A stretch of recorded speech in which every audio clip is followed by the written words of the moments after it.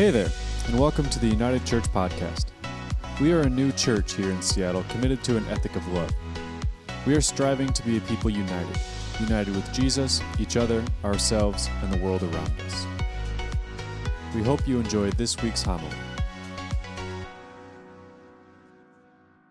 Glad that you are here today as we continue in our series on Mark. We're walking through the gospel according to Mark, and we've titled this series, this look through the gospel of Mark, Insurgents.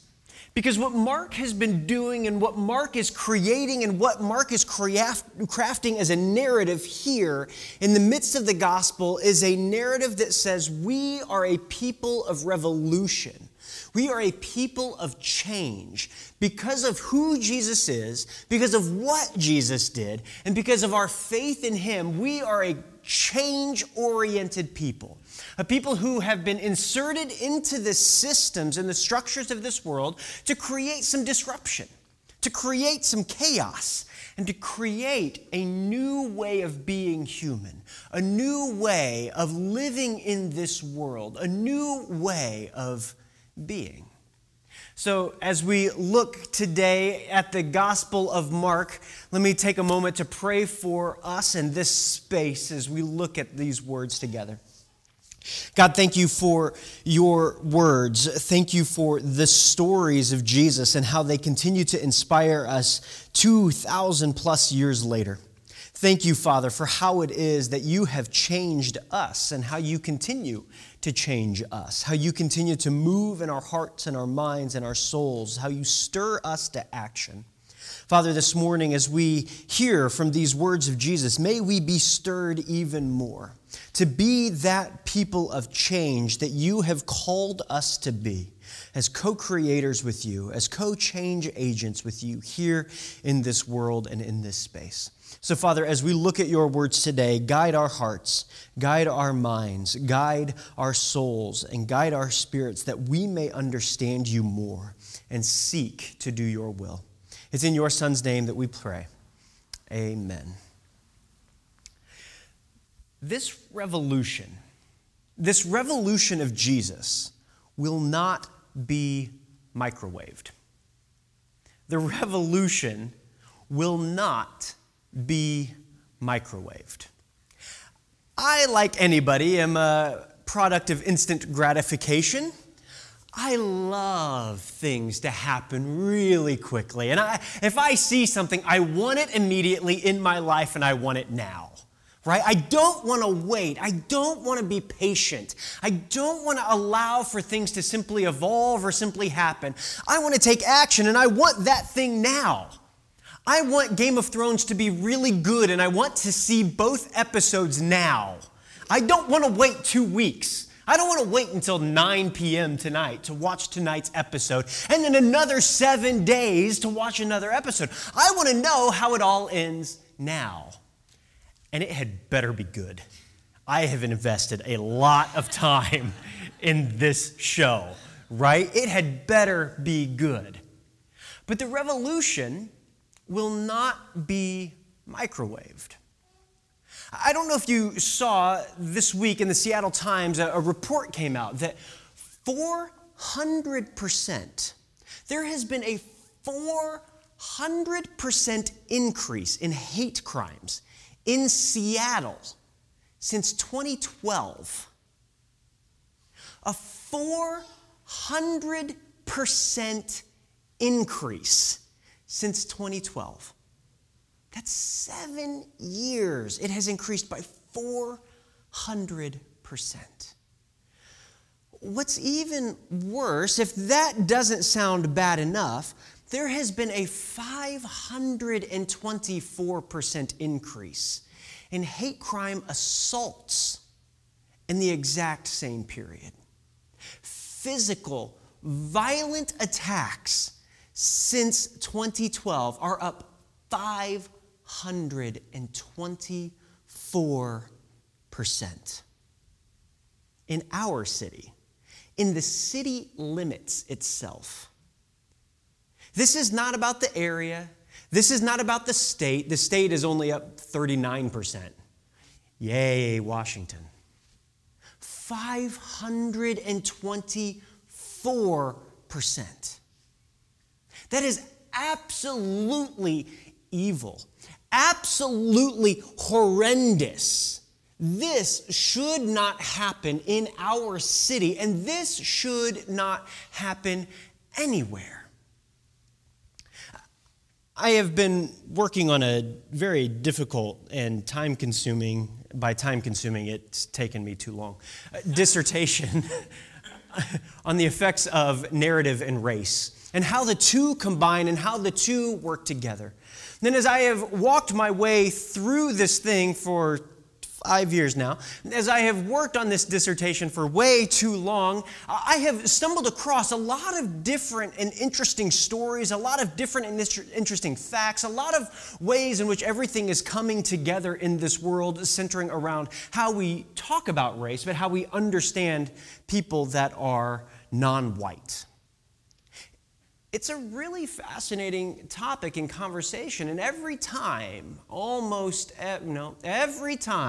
I come into conversation with another white Christian about the topic of race, over and over and over and over again, the response is, things are better.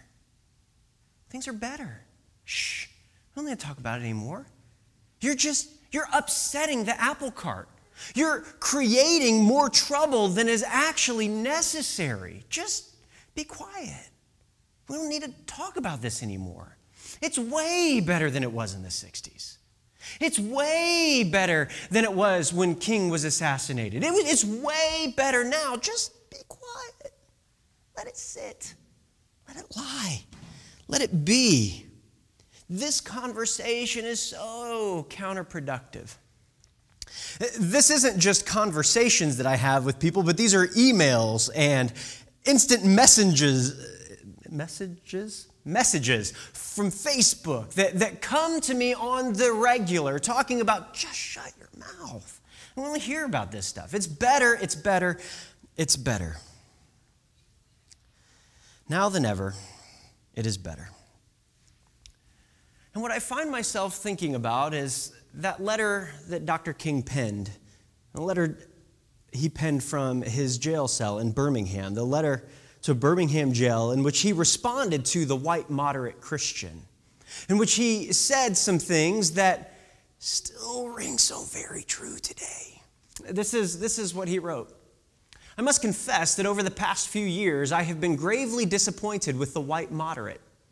I've almost reached the regrettable conclusion that the Negro's great stumbling block in his stride toward freedom is not the white citizens counselor or the Ku Klux Klanner, but the white moderate who is more devoted to order than to justice, who prefers a negative peace, which is the absence of tension, to a positive peace, which is the presence of justice, who constantly says, I agree with you in the goal you seek, but I cannot agree with your methods of direct action, who paternalistically believes he can set the timetable for another man's freedom, who lives by a mythical concept of time, and who constantly advises the Negro to wait for a more convenient season.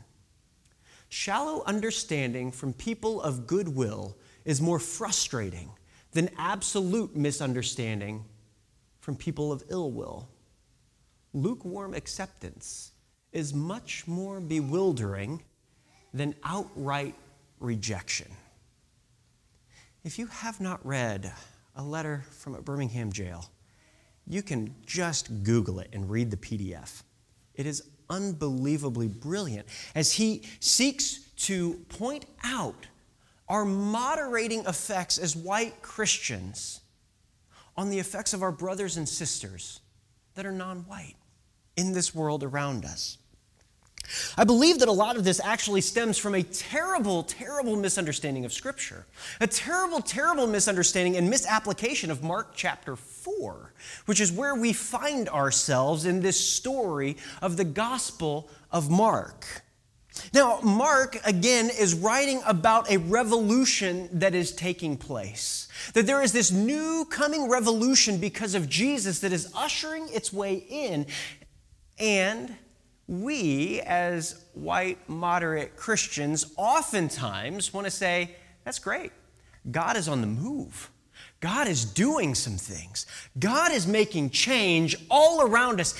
And it's true, and we believe it.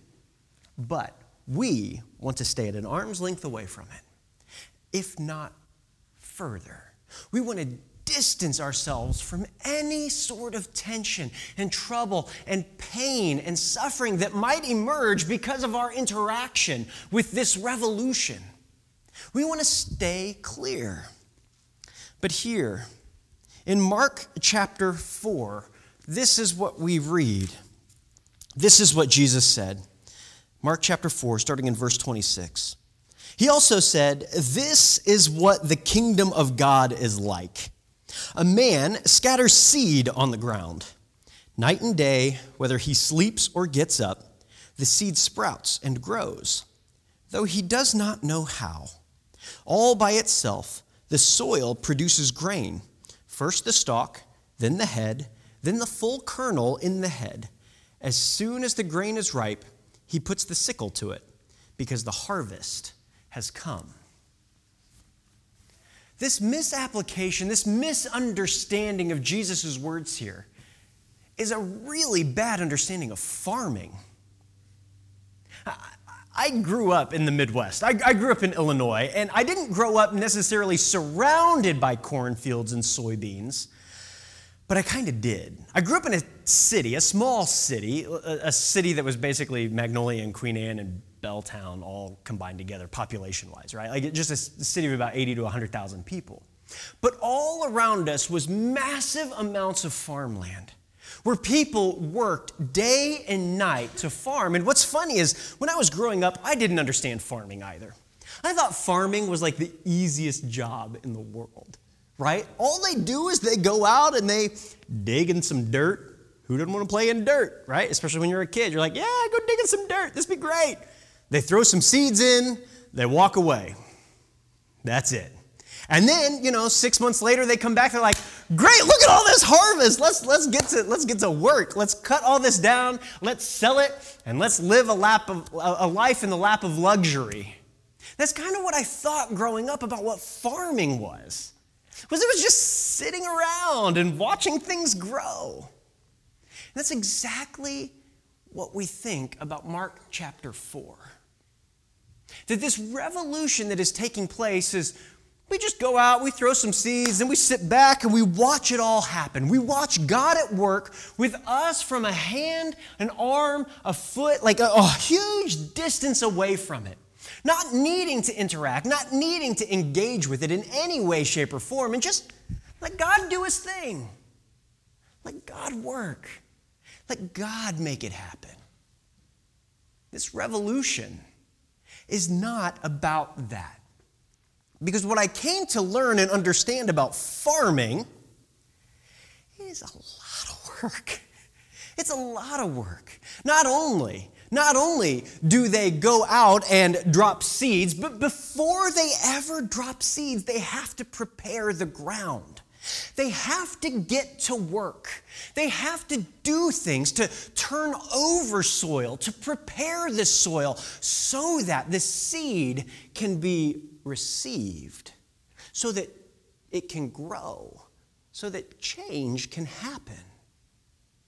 Not only do they prepare the soil, but then once they do drop in the seed, it's not about sitting around and waiting for it. They go and they tend the soil. They make sure that the soil is constant. They're always taking soil samples. To make sure that everything is right. And whatever is wrong in the balance of the soil, they do something to it. They add chemicals or they add nutrients into the ground. If it's non-GMO, it's nutrients, right? If it's GMO, it's chemicals, right? Both and. But they're adding things to the soil to make sure that they're going to get the best crop, the best yield, the best results possible. They're not sitting around and waiting for this great bounty to happen. When I was a kid, my parents had a garden in the backyard. And it was I don't know, maybe half of this, right? It wasn't huge, but we would plant corn and we would plant tomatoes and strawberries and green beans. Green beans were fun, right? Like those were the things that carrots, that was the other thing, because you got to pull them up from the root, like out of the ground. It was amazing, right? But we would go, and my dad would we would just drag the ground with the hoe. Like you're constantly turning over the soil. You drop it all in, and then my dad would make me go out and weed the thing. I had to pull out the terrible stuff, the stuff that was going to be in the ground that would actually suck nutrients away from the seed that we wanted to grow. I had to pull out the stuff that was going to choke the life out of the good seed that was there. The seed of food, the seed of a wonderful, wonderful, beautiful, long orange carrot. Right? We had to make sure that everything was ready, that everything was good. We had to do everything possible to protect that seed. We didn't wait. We didn't sit back and do nothing. We didn't drop a seed and say, my work here is done. We tended the garden. Jesus used so many different metaphors about agriculture and gardening throughout his life because that was what people knew. That's what people understood. And here in the midst of this, as he's talking about revolution, he's saying, you plant that seed, and God is going to do something amazing because of that seed. God is going to grow some change. He's going to grow some things that are going to make a difference in this world. But you had better get in that garden as well. You had better get your hands dirty. You had better make sure that the weeds that are there are removed so that it doesn't suck away the nutrients and the goodness from that seed that is beginning to birth and blossom and grow.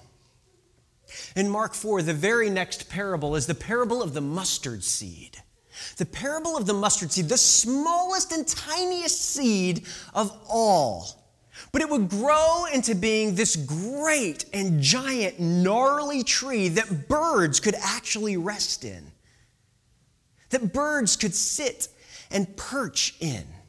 The smallest seed could turn into the biggest part of a garden. But we had better tend it. We had better take care of it. It doesn't take much, but it does take more care. It does take more work. It does take more faithfulness than sometimes we're ready to give. This is the revolution that Jesus talked about. This is the revolution that cannot be microwaved. Jesus never promised instantaneous change in this world. And while that is one of the hardest things for me to wrap my head around, because I want it to be microwaved, I want everything to be changed for the better, to look more and more like the kingdom of God now than it did the day before. While it cannot be microwaved, God does ask us, and God does require us to tend the garden well, to tend it and do the work. In a book of essays, Heather I'm not going to pronounce her name right. Heather Havrilesky, that's it.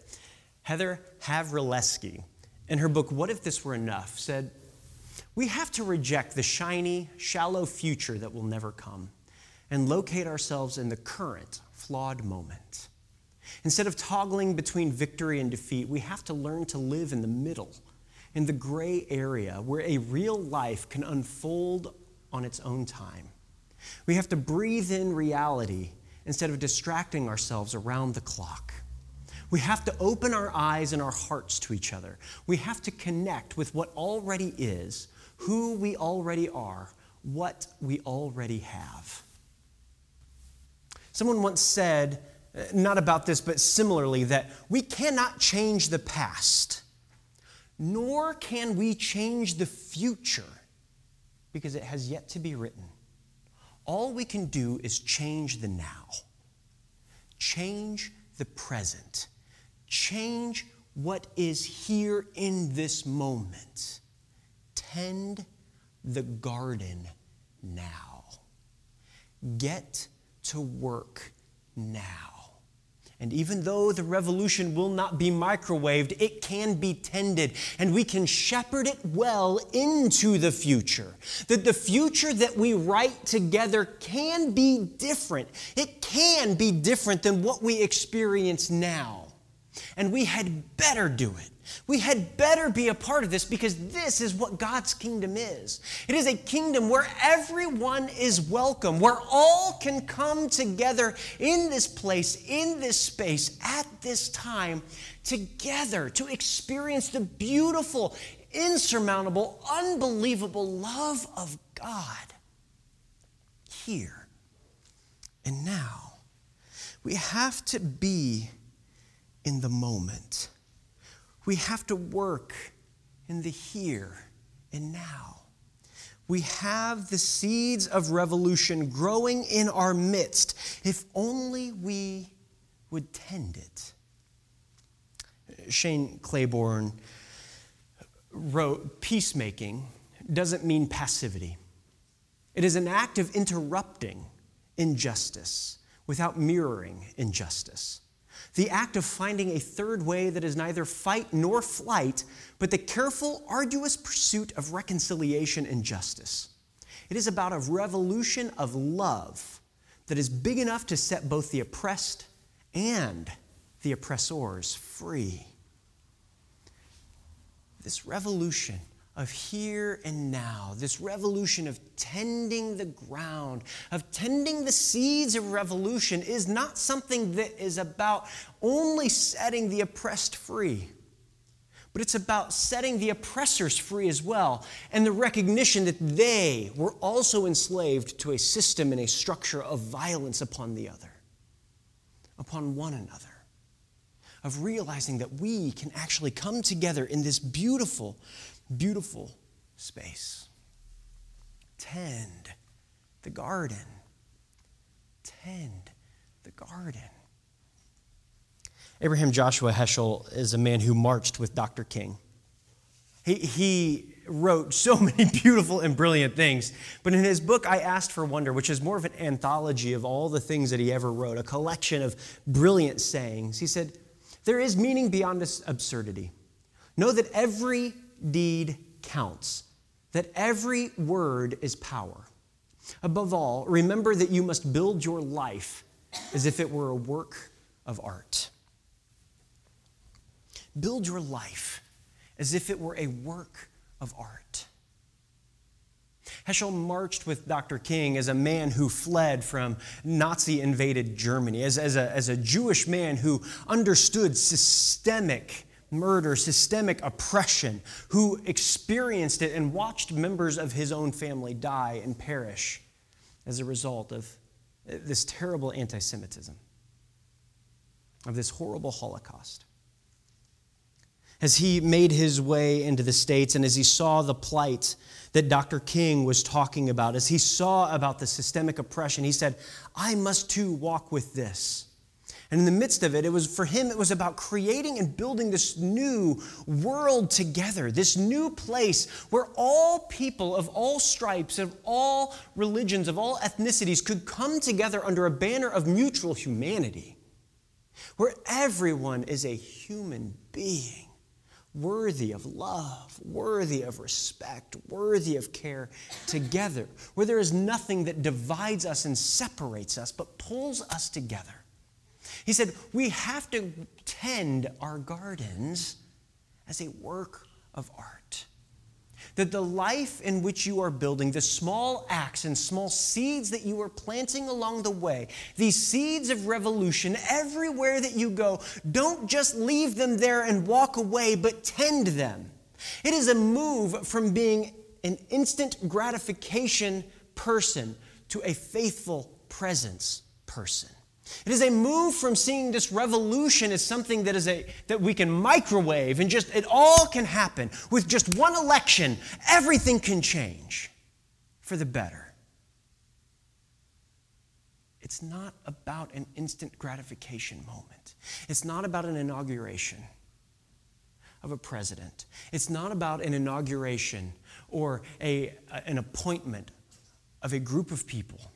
It is about a church that has a faithful presence in its own community, in its own place, that can create the change that is necessary. The seeds of revolution are here. We are a part of scattering those seeds, but we need to tend the garden around us. Tend the garden and tend it well. That is how you build. That is how you draw. That is how you paint. That is how you mold. That is how you sculpt a life that is a work of art in this revolution, in this kingdom of God. Father, we pray this morning that these seeds of revolution that we scatter, these opportunities to create change and to make a difference, to stand up and stand in and stand for our neighbors. Father, that we will be that change, that we will be those people. And in the midst of it all, in the midst of the difficulties, in the midst of the strife, in the midst of the pain, may we be a comfort. May we be a place of refuge. May we be a place of hope and a place of love, where we truly are a place where we say it and we believe it, that you will never walk alone. Father, may we be those people, and may the seeds of revolution begin to blossom in our midst. It's in your Son's name that we pray. Amen. Thank you for listening to this week's homily. If you're in Seattle, we'd love for you to join us on Sundays at noon at 1316 3rd Avenue West in Queen Anne. If you'd like to support our efforts, please visit unitedchurch.gives to partner with us financially. Be in peace and God bless.